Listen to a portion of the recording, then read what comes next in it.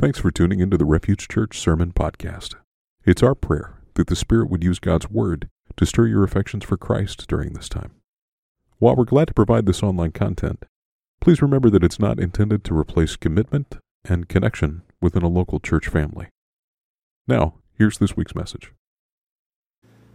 All right. Artists are upstairs. Sometimes they leave their compressors on. Compressors leak and go off at inappropriate times.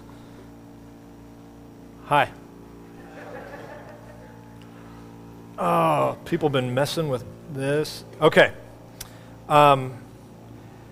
Jeremy, when you were doing your offering thing, made me realize that it's first Sunday back and I do not have a Ted Lasso reference, and it's going to make me sad now. But it's okay. We'll get through the morning. He talked about being a goldfish. Anyway, and I'm already off. Good morning. It's good to be back with you. I have not preached since Mother's Day, and I want you to know that I am resisting pulling in 3 months of illustrations and stories. So hopefully we are out before the Cardinals are eliminated from playoff contention. And no, but it was really a great gift to have some time off to kind of refocus and recalibrate a little bit. Just a tumultuous time in our world and in ministry especially, and not that necessarily things have gotten easier, but it's nice to be able to take a deep breath. I am grateful. I am so grateful for our elders who filled in, especially preaching and otherwise over the summer. They are a gift to Refuge for sure. I'm grateful for them in the way that they shepherded me and pushed me. When you have to have hard conversations and you're worried about friendships and the way that people are going to do things, I want to tell you that your elders did everything the way you would hope a good friend and co-laborer would do. That was encouraging to me. And so that was great. And then to have some amazing friends come over the last month and talk about hard things, and then I didn't have to. So, you guys can either be mad at them or whatever. I used to have a pastor friend that anytime he would go on vacation, he would have really bad preachers come in so that people would miss him, which I thought was very clever. And now I spent the last month going, I wonder if I could get these guys to just on a rotation to come back and still find a way to get paid for that. But no, they were great. Originally, we were going to have another guest preacher this week, but that had kind of fallen out of sorts a while ago. At least for the time being, so I'm coming back a week and a series early. So I was going to do the hard things but I'm not going to. Yeah, good timing, David. I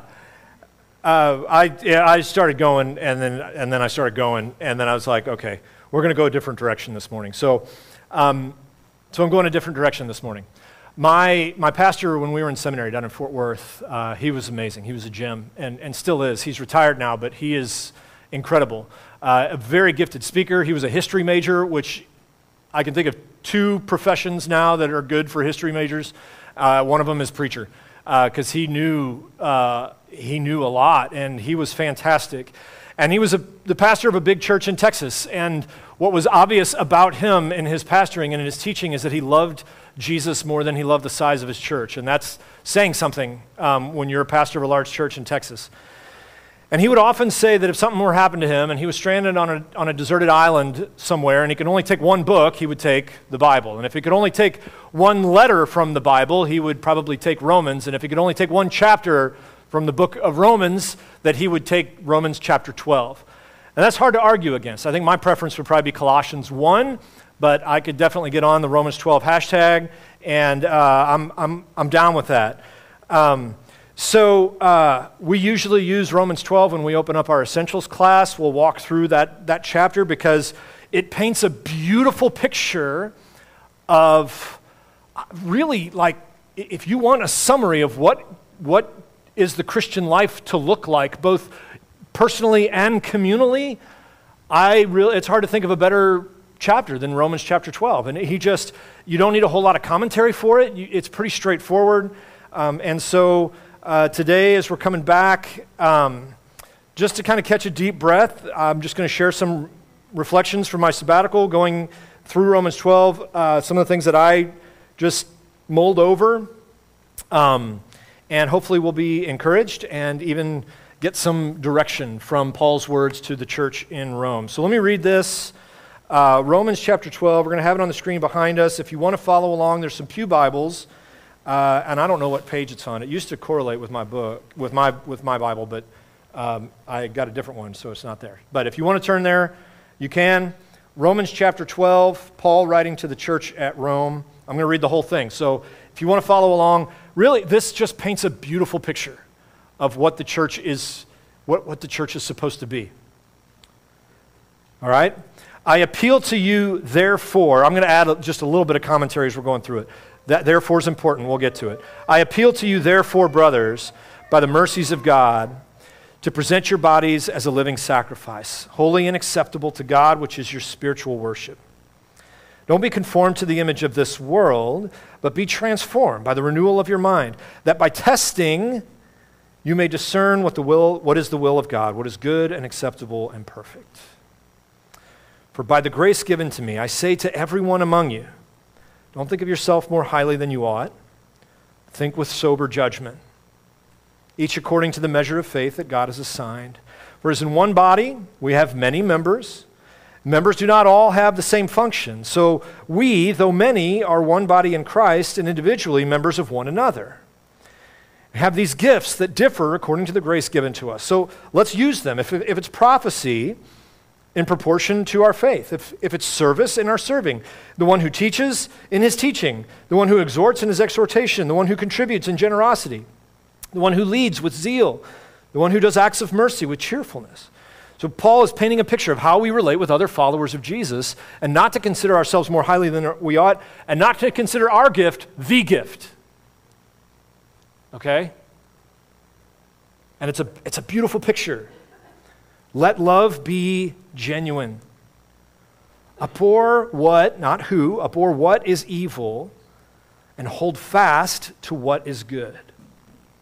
Love one another with brotherly affection, and for you competitive types, outdo one another in showing honor. Don't be slothful in zeal, be fervent in spirit, serve the Lord. Rejoice in hope, be patient in tribulation, be constant in prayer. Contribute to the needs of the saints and seek to show hospitality. Okay, Paul, well, then what do we do with the outside world, the enemy? What do we do with Rome? Bless those who persecute you. Bless, do not curse. Rejoice with those who rejoice. Weep with those who weep. Live in harmony with one another. Don't be haughty, again, not thinking yourself more highly than you ought, but associate with the lowly. It's not fix, but don't consider yourself more than. Associate with the lowly. Don't be wise in your own sight. Repay no one evil for evil, but get thought to do what is honorable in the sight of all. And if possible, so far as it depends on you, live peaceably with everyone. Beloved, never avenge yourselves. Leave it to the wrath of God. For it's written, vengeance is mine, and I will repay, says the Lord. To the contrary, if your enemy is hungry, feed him. If he's thirsty, give him something to eat or something to drink. For by doing so, you will heap burning coals on his head. That is refining. That is not like, ha, ha, ha, ha, ha. Okay? Don't be overcome by evil, but overcome evil with good. This is the word of the Lord. And we can respond by saying, thanks be to God. Now, I struggle with a bit toward idealism. And I read this, and I evaluate, like, are we doing all of these things? The good news is the Roman church was not doing all these things. That's why Paul had to write this letter. But this is beautiful, isn't it? Does anybody else think it's beautiful? I think it's powerful. I think it's pretty straightforward. A lot of times we talk about how hard the Bible is to read, and there are definitely things that are hard to read in the Bible, and you're like, well, what's going on here? But I mean, this is pretty straightforward. This is a pretty good description of what it looks like. And And there's a lot to unpack before we get to Romans 12, which we'll do that in a second. But I think this just seems to make sense. This is the church. And so on the one hand, I want to take a deep breath in and soak in that. This is the vision of the church. And on the other hand, I read this, and then I look around at the current state of the church, and then I read this again, and I'm like, I wonder if we're reading the same Bible.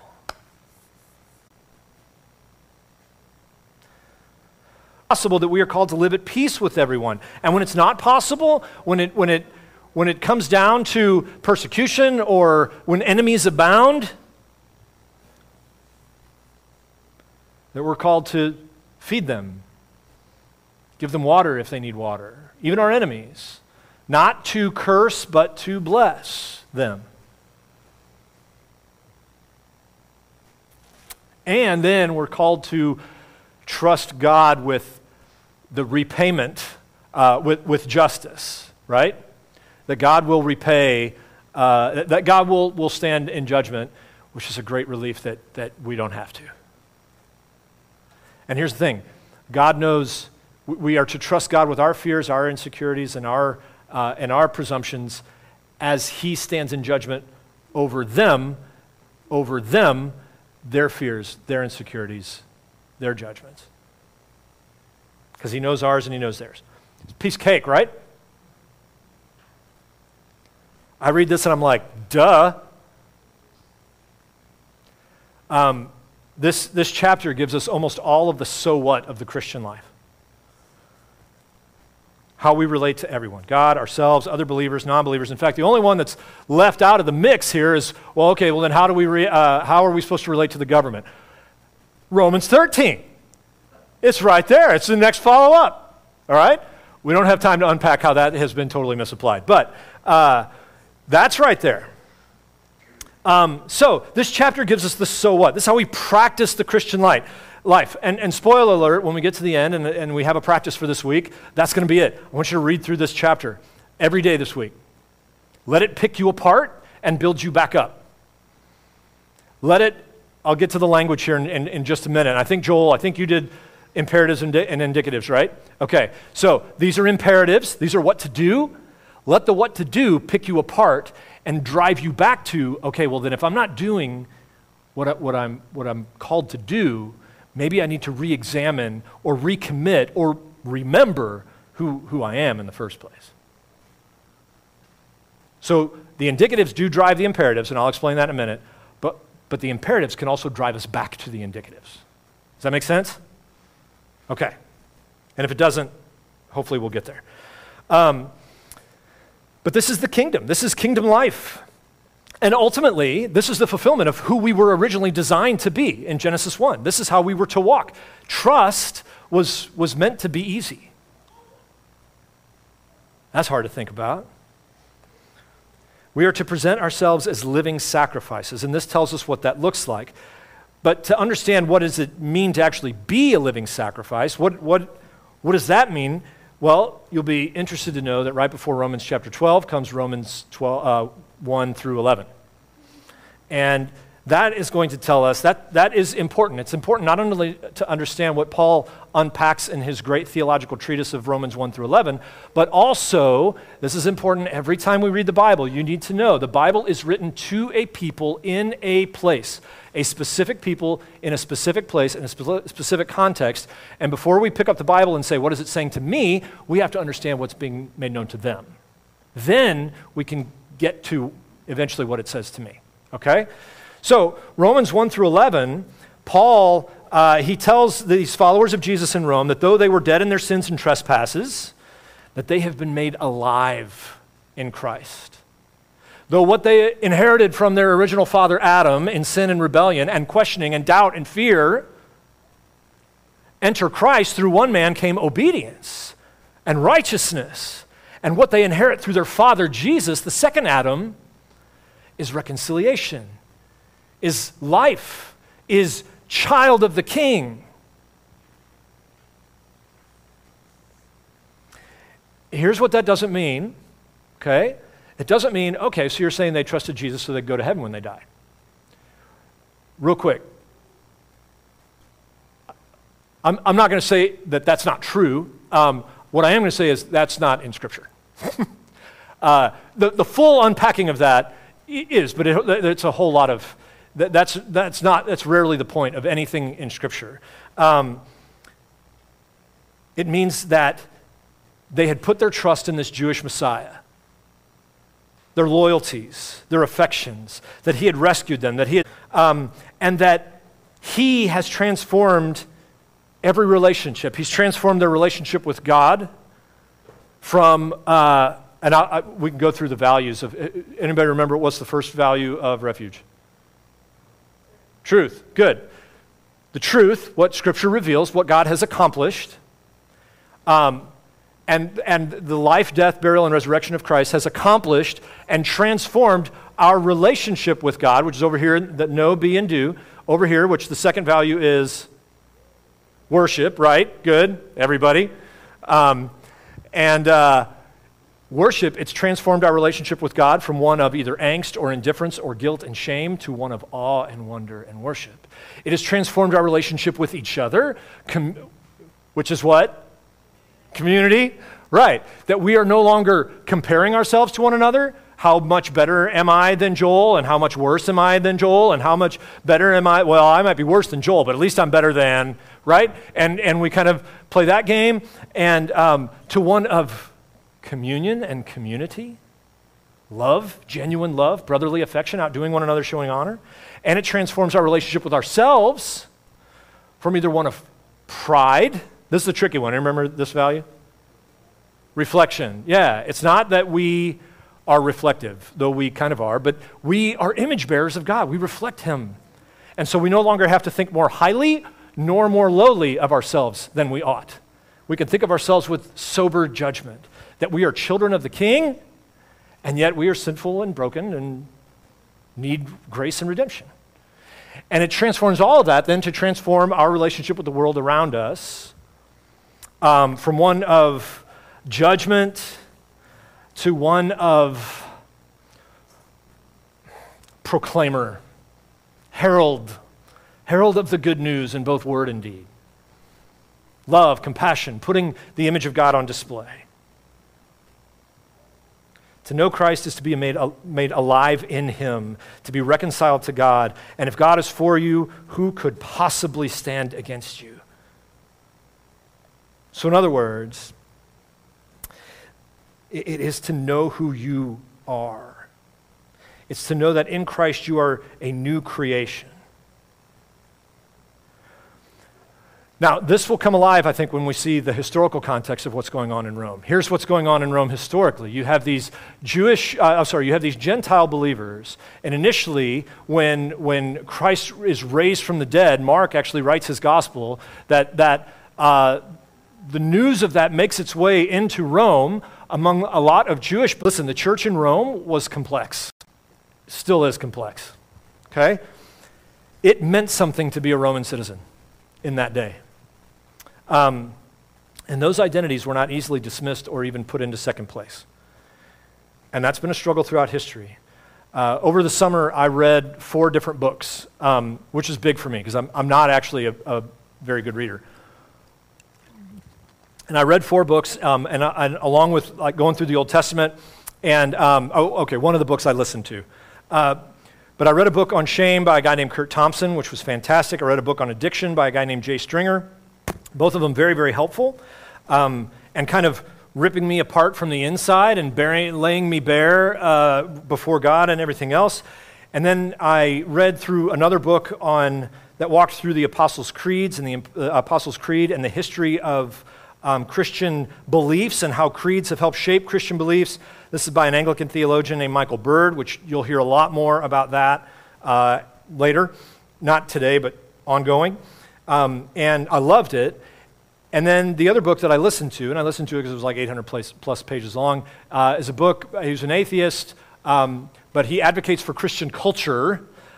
He is British. His name is Tom Holland. He's not Spider-Man. And he wrote this book called Dominion, and it's over the history of Christianity. And he has no stake in the good and the bad. He doesn't care. He is not he doesn't cover over the bad parts of Christian history. He just lays it all out. And it's predominantly the story of Western Christian history. So I'm dealing with this internal stuff, seeing shame, addiction, all those kind of things, and where are my temptations, and kind of wrestling with that internally. And then the struggle between what Christians have held to and these beliefs that we've held to, and these deep theological and doctrinal truths, and then how we've applied them in different times. And yet, within the rubble, within the ashes, there's some beautiful things that God works in, that God works through. 300 years after this letter to the followers of Jesus in Rome, this guy, Constantine, comes into Rome, and he enters Rome at the Battle of Milvian Bridge, and he looks up in the sky, and according to Constantine, what he sees is the symbol of the cross, and then the inscription, "By this conquer." Now, you may go, well, yeah, okay, so that was he was just looking for political advantage, whatever. Listen, nobody in the history of leadership, especially in the ancient world, did anything that wasn't politically beneficial. Just so you know. Also, the symbol of the cross was not like we look at it today. That, for him to see a symbol of, and I'm not validating, I'm just trying to give context. For him to see a symbol of the cross, of this Roman system of brutality in the sky, and this representing a god of one of these very minor groups of people in Rome, I don't know, supposedly this is where he had his conversion. And then he goes into Rome and he conquers. His smaller army conquers Rome.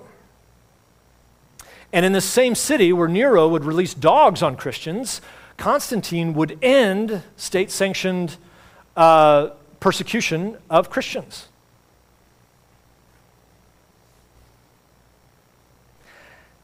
And with that, by the end of his reign, it would actually become culturally beneficial to bear the kairos, the cross, to bear the image of Jesus, to be called Christian, would actually become socially and culturally beneficial. Which, if you can think outside of our own day, was crazy.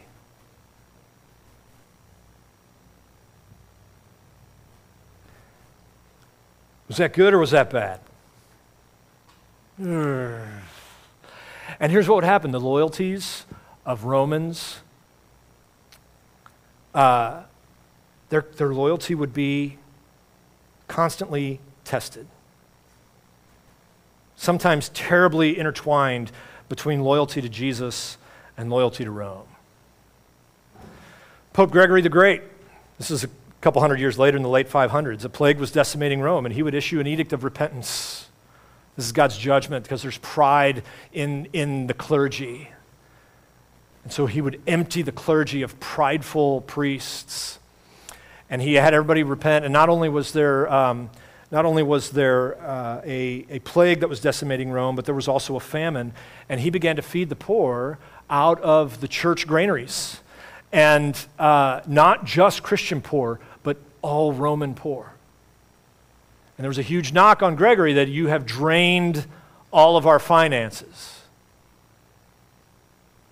Gregory said we need to be humble, that our conviction and our display of Jesus to the world needs to be out of humility and compassion and kindness and mercy, and not out of coercion and not out of force. But something happened with Pope Gregory where they brought in he combined kind of some state and church roles, and he would also feed and pay some of the army. And the army would go to battle over the Lombards of Italy, who were kind of trying to come in and sack Rome.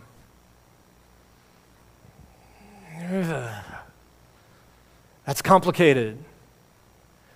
And then a couple popes later, Boniface would use the army to force Jews to conversion, baptism, all throughout Rome. Missionaries from economically developed nations would be sent to impoverished countries where the God who rescues would be, and the God who feeds, and the God who sustains, and the God who brings life would be received with fervor and zeal, but then sometimes laws would change, and financial needs from the homeland would come up, and those would test priorities and the conviction of missionaries who had to choose between Jesus as king and the King of England or the King of France.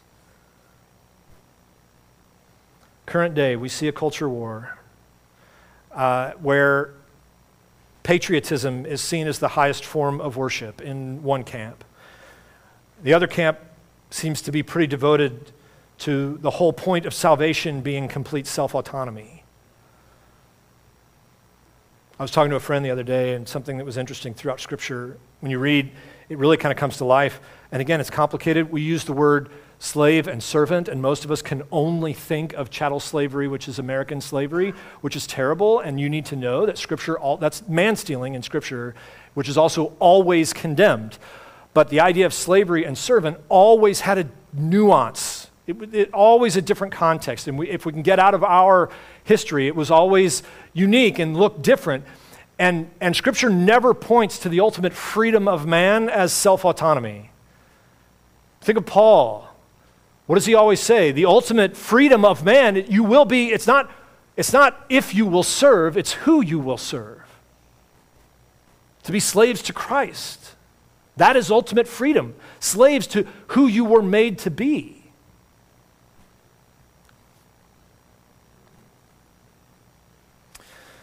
And an issue that we're running into in our day is the glorification of self-autonomy, which is ultimately the worship of self, where we don't look outside of ourselves for objective truth. We have speak your truth, which another pastor friend said wouldn't even pass second grade grammar. But we have ceased to look outside. We now question any possible authority except ourselves, and I think it'd probably do us a bit of good to also question ourselves and our own authority. And this is not completely without reason. The church has contributed to this. Noted portions of the church have played a huge role. 70s, 80s, and 90s, very vocal parts of the church governed by fear, created all of these enemies that they were out to destroy your faith. Your Harvard professor, which we don't have to worry about, your Wash U professor, atheist professor is out to destroy your faith. Not only your faith, but all faith. And the agendas of all of these people. And so we kind of governed by fear. And not only that, but you were not to trust them, but you are to trust these leaders and these institutions. That's where you put your hope. And my goodness, over the last few years, we've seen these leaders and these institutions be exposed in their abuses and their corruption. And the one institution we were told we could trust at all times, the church, over the last couple of years has just been exposed. And it's complicated and it's nuanced. It's never just this black and white. Holding to the faithfulness of Scripture, which I do while also exposing issues of abuse and neglect and how the church has been abused. It's complicated. And our failures, and in those complexities and struggles and all of those things, our loyalties get tested.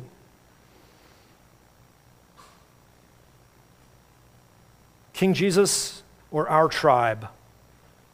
Are we living sacrifices being guided and shaped by the imperatives of Scripture like Romans 12, or do we take the well-worn path of least resistance? All right. I'm going to go quick. I'm going to try. So over the summer, one of the things the elders made me do is get off social media. This was good. I wasn't totally unwilling, but I was grateful for their wisdom, and they changed my passwords, and that was helpful. You'll be happy to know that I do have good and faithful friends that would send me the important memes that I needed to see. But they did all that. So most of it, I did not spend my summer being guided and governed by all the social positions that I had to take. Not that those are important, but we're not designed to worry about this much information that we have to take in, and that's a whole nother thing. And I was grateful to be able to step out of that, and I laid bare before God and my family and the two loaders and checkout lady in the lumber department at Lowe's. And so when I surfed the internet, I had to surf the internet differently because I couldn't do my default. And so one of the things I did was I looked up the songs that don't mean what you think they mean. So that was a few weeks. My wife was like, honey, because then I would play them on repeat. Just a couple. Hotel California, you might be delighted to know, is actually not about Satanism, or at least according to Glenn Fry, if you can trust him, but it's actually about capitalism and materialism and the dangers of the clutches of stuff. And apparently there's a documentary on the Eagles on YouTube that I've not watched, but I've heard is really good.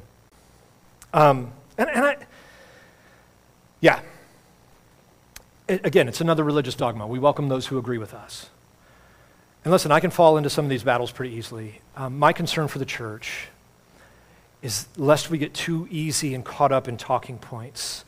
It's easy for our loyalties to fall to our tribe rather than to King Jesus. Just like with the Jews and Gentiles in Rome, it was easy for us to be more Roman than Christian. It was easy for them to be more followers of the Torah than it was followers of Jesus. That we should be shaped by Scripture more than influencers. It's easier to take a side than it is to present our bodies as a living sacrifice.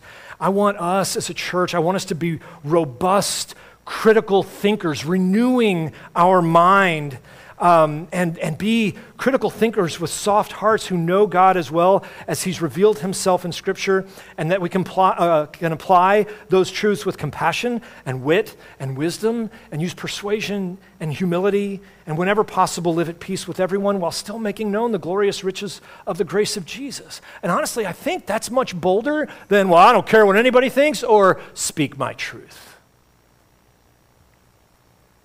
And unfortunately, for too many friends, for too many of my friends, they enter into this deconstruction. You see when we get caught up in the complexities and the history and some of the ugly things, especially of God's people, we're tempted to just cancel the whole thing instead of actually press in to say, okay, but am I really believing the core and the crux of what I've said I believe? Have I really applied the truth that I believe is being conveyed through Scripture? That I could truly be loved and forgiven? That I have been made alive in Christ? A message from a dear friend that Alice and I love very much, who they went through a very, very thorough deconversion. And it broke us both. But one of the things that she said in a message to me was, she said, what is so relieving and what feels so good these days is that I don't have to judge anybody anymore. Listen, I get that. Man, I get it. I get it. I get it. That's appealing to me. But if we press in, we see, the reality is that's just not true. Now we get to judge people that we don't mind at all judging. Right? It's not that we don't judge people anymore. Now it's just easier to judge somebody else. Listen, the greatest freedom that you can ever have is that there is one that has taken the judgment on our behalf. And the longer I go, and the longer I wrestle with these things, and the longer I walk in culture, the greater freedom I feel that Jesus will stand in judgment over the whole earth, and I am not Jesus. Praise Him. Amen.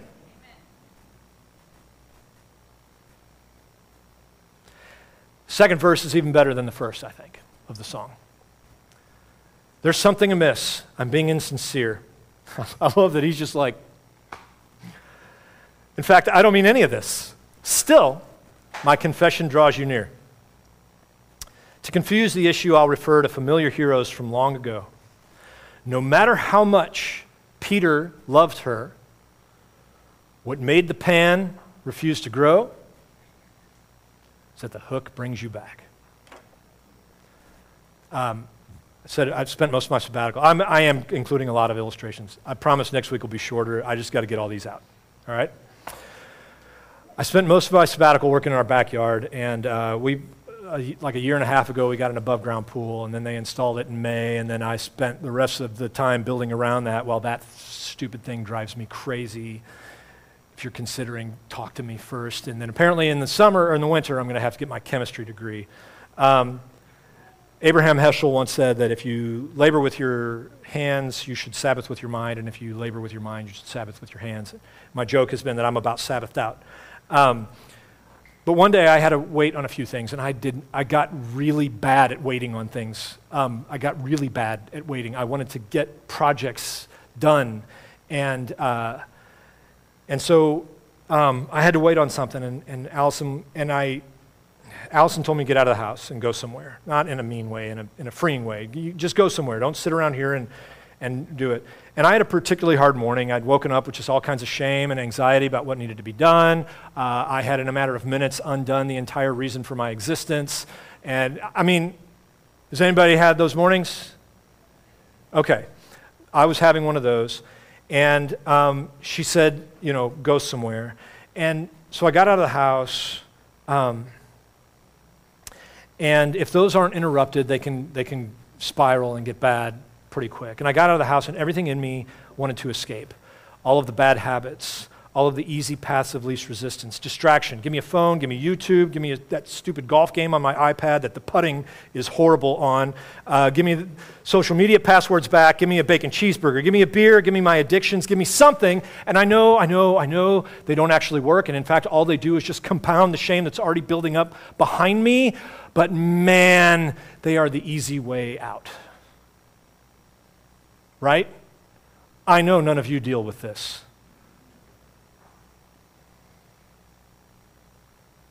And I fought it, and everything in me, I just wanted to go back to bad habits.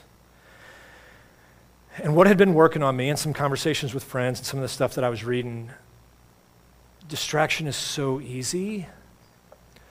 Maturity, trust, vulnerability, actually believing that Jesus meant what he said, and that I am loved and forgiven and a child of God, and Jesus doesn't expect me to hide this, but to actually bring it to him and meet him there. And he's got a seat pulled up to the table, ready to sit down. And he's not saying you should feel bad about wanting those things. He's like, why don't you come to me? That's hard. Trust is not our default. Being a living sacrifice is hard. It takes intentionality. It takes seeing through what's easy. It takes, especially in moments like that, it takes unearthing my shame, my guilt, my insecurities, my other loyalties. It takes dealing with my issues of false intimacy, my shortcut solutions, seeing, admitting all of my self-justifications, and actually trusting Jesus, the thing that I preach about every week. To meet me, to meet us, to believe that he is better than escape and in him is life, and to actually believe that he loves me and delights with great joy when I don't run away but actually come before him with all this crap.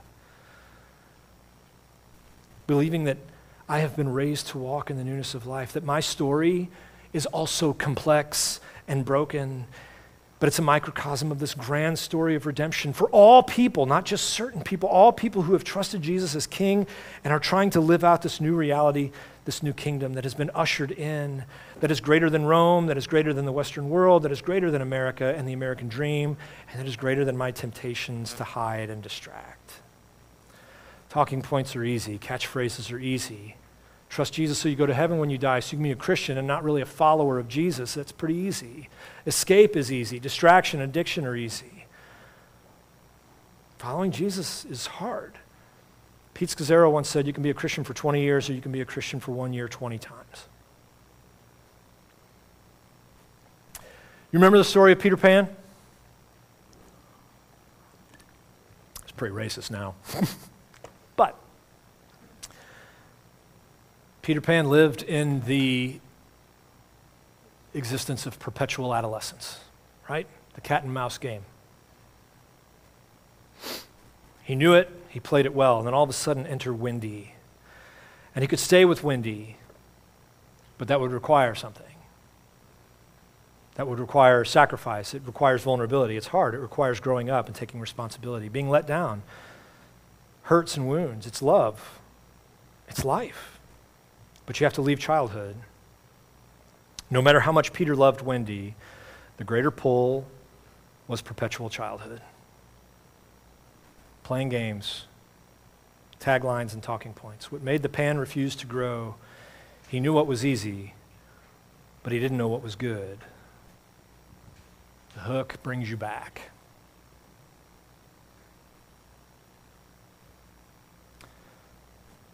What we know is what's familiar, doesn't take much trust and vulnerability. These paths are well trod, at least they are for me.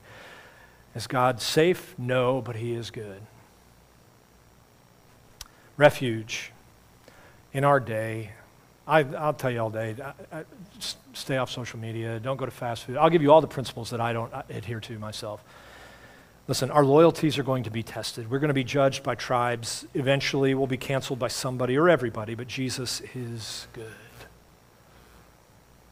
He has made us alive. And if you're here this morning and you're not a follower of Jesus, and you want to know more, and you actually want to go, okay, well, tell me about this hard way that leads to life. I think there's a section on the app. Fill that out. If you want to catch me afterwards and talk more, what does it actually mean to be a follower of Jesus? What does it mean that these are my supreme loyalties and my affection? And how do I do that? What does that look like? Talk to me. If you really want to be daring, talk to the person next to you. And then have them explain to you, what does it mean to actually trust Christ as King? For those of us that are followers of Jesus, trying to live this out, who profess Jesus as Lord, this week, let's practice being living sacrifices. I want you to read through Romans 12 over and over again. Let it reveal stuff. Let it re-examine your loyalties, the indicatives. Where are you thriving? Where do you look at that and find joy? Where do you see other people that thrive in areas that you don't and go, you know what, I want to be excited for those people, instead of feeling like crushed by guilt or like, well, they're just doing that. What I do is better. Let it mess with you a little bit there. Have conversations with what you think it looks like, specifically in this area or this area. What does it look like to follow Jesus in some of these areas of what Paul is saying? Let Scripture interpret you.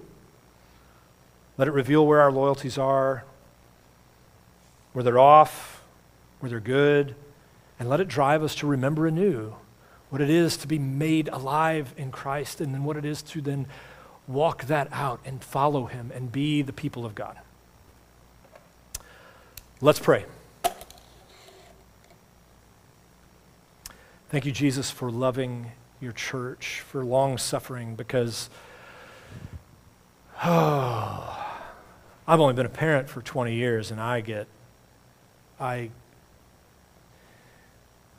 would not do as well as you have done with your church in guiding and loving with patience and grace, and we are a long line of messed up people. And that doesn't excuse things, but it should remind us that our hope is in Christ alone. And we walk that out with each other. We walk that out with the world around us with grace and mercy and compassion. We let that shape us, refine us, teach us. So I pray this morning that you would take your word from Romans 12, that you would shape us, call us to delight in you, renew our faith and hope in you, bring people to yourself, help us to be overwhelmed and overjoyed that you would show mercy to someone like me. I ask that you would do all this for your glory. In Jesus' name, amen. Building our identity in Christ for the sake of the world. That's the mission of Refuge Church. For more information, visit us online at seekrefuge.net.